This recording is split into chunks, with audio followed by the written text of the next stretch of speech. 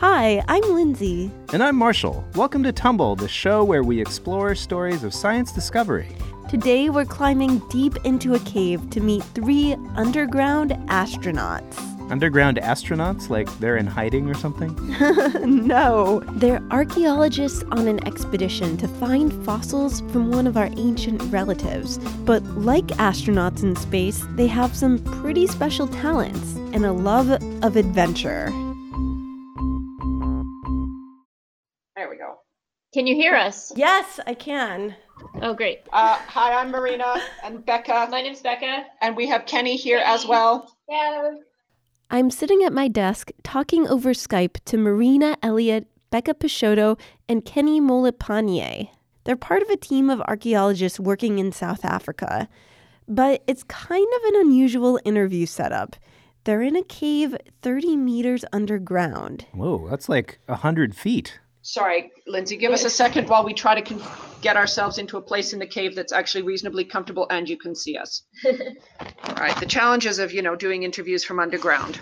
So, how do you get Skype in a cave? Is there just like a desktop in there when they got in? It's a lot of wiring and then Wi-Fi. Becca, Marina, and Kenny squeezed together to fit into the screen. They were wearing hard hats with headlamps and pants with reflective tape. They were sitting in what's called the Dinaledi Chamber of the Rising Star Cave System, about 50 miles from Johannesburg. It's the site of a major discovery in the history of humankind, Homo naledi. Here's Becca. Homo naledi is an early hominid. We don't know if it's an ancestor or probably more like a cousin. And it's about 250,000 years old. So far, it's only been found in this one cave system in South Africa. Hominid is the name of the group of species that includes modern humans and our extinct relatives, like Neanderthals. The caves in this part of South Africa have been a hotbed of hominid discovery for the past 100 years. Homo naledi was one of the biggest finds ever.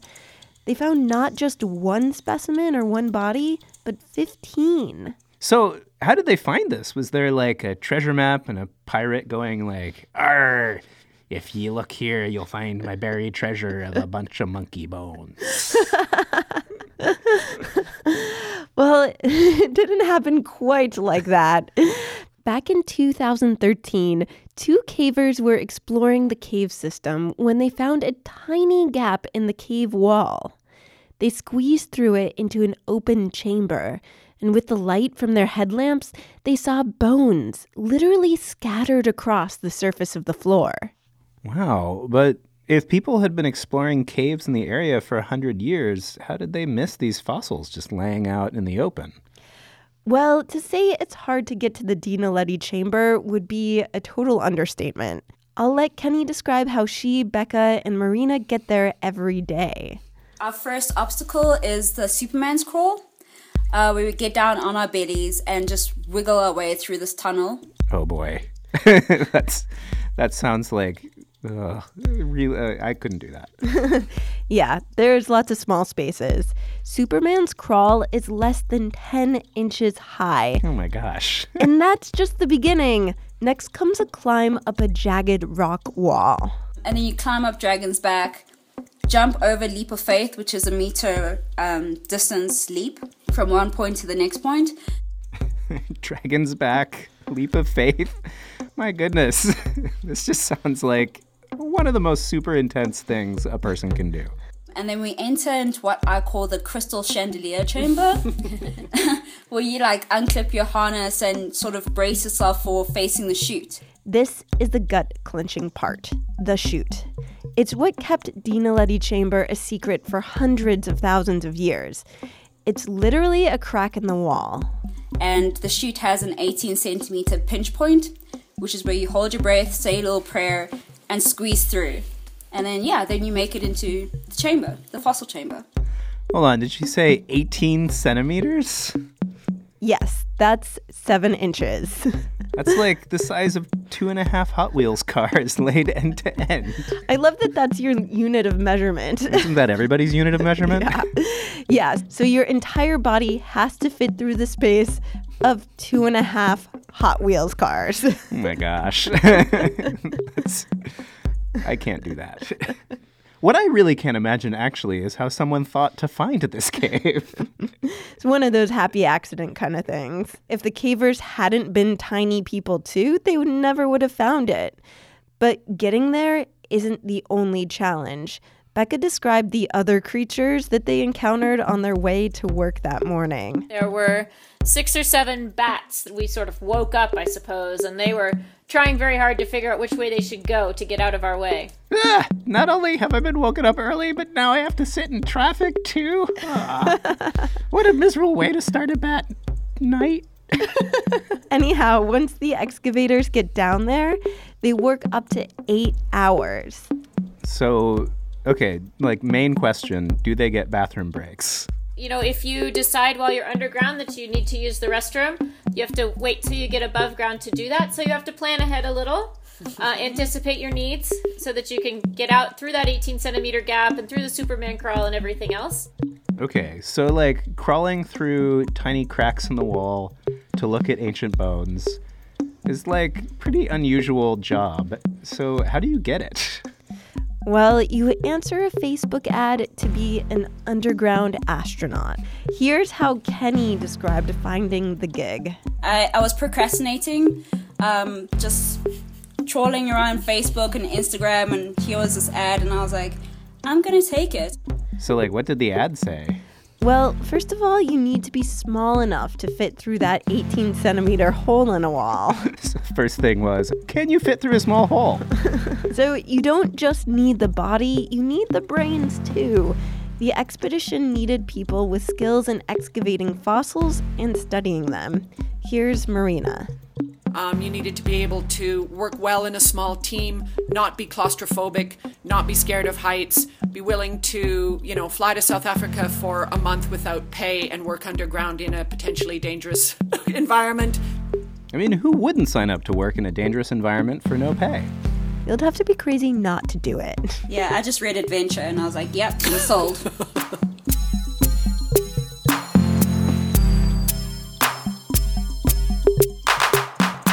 So if you love adventure and don't mind small enclosed spaces, like really, really small enclosed spaces, being an underground astronaut would be like a dream job.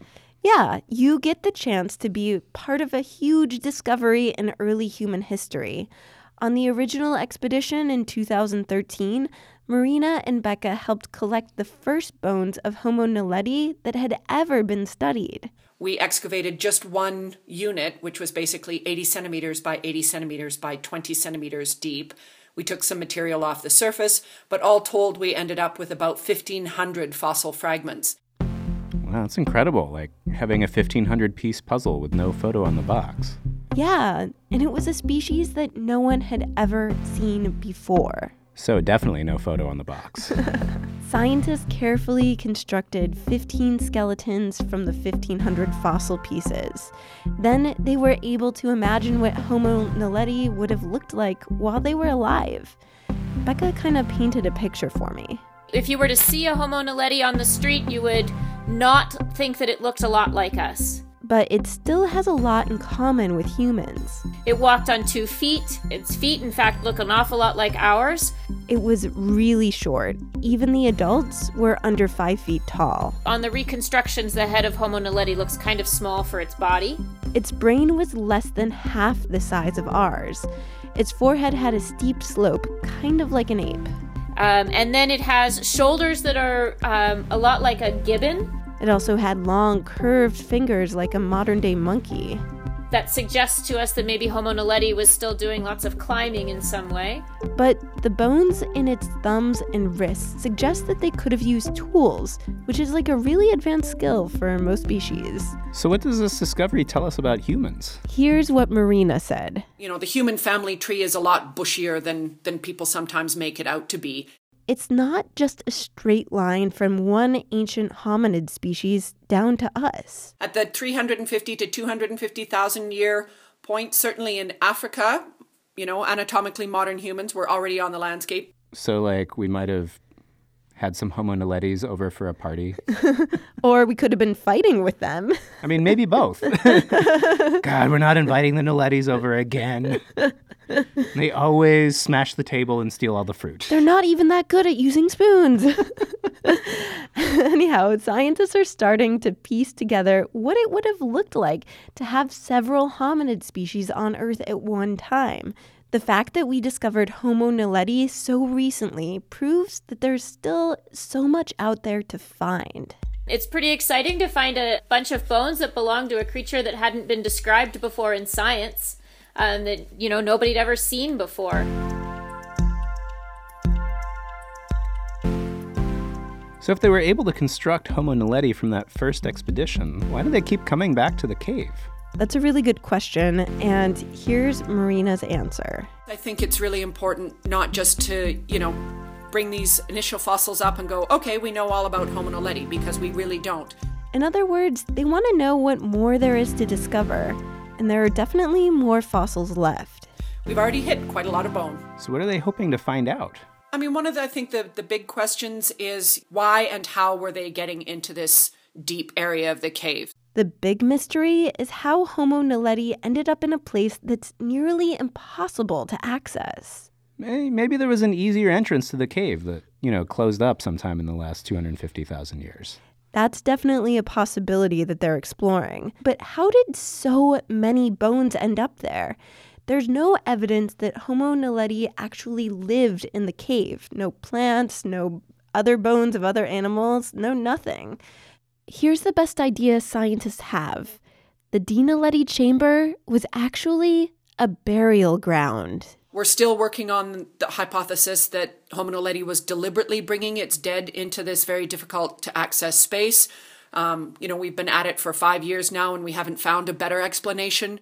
Many scientists don't believe that such a small-brained species could have had funerals. That's part of the reason why Marina, Becca, Kenny, and others keep looking for more fossils that might give us more clues to the mystery. You don't sort of find the answer and that's the end of it and you can kind of wash your hands and go home. Every time we come out, we find something new, and every time we find something new, we revise our, ideas based on the new evidence. So the whole funeral idea could be buried by the new fossils they find. Yeah, I see what you did there. It's a pun. Yeah. And that would be scientific progress, to have a completely new idea in maybe just a few years. Okay, so how does one, not me, but someone, become an underground astronaut? Just spend a lot of time procrastinating on social media. That's one aspect. The other part is to actually get out there and do stuff.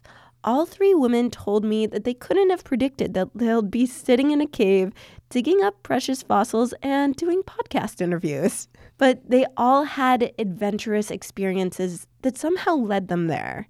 Marina had this advice. Try everything and anything. Try things you think you'll like. Try things you think you might not like. Do it safely, but be curious and get out there. Kenny, do you have anything you want to add? Adventure!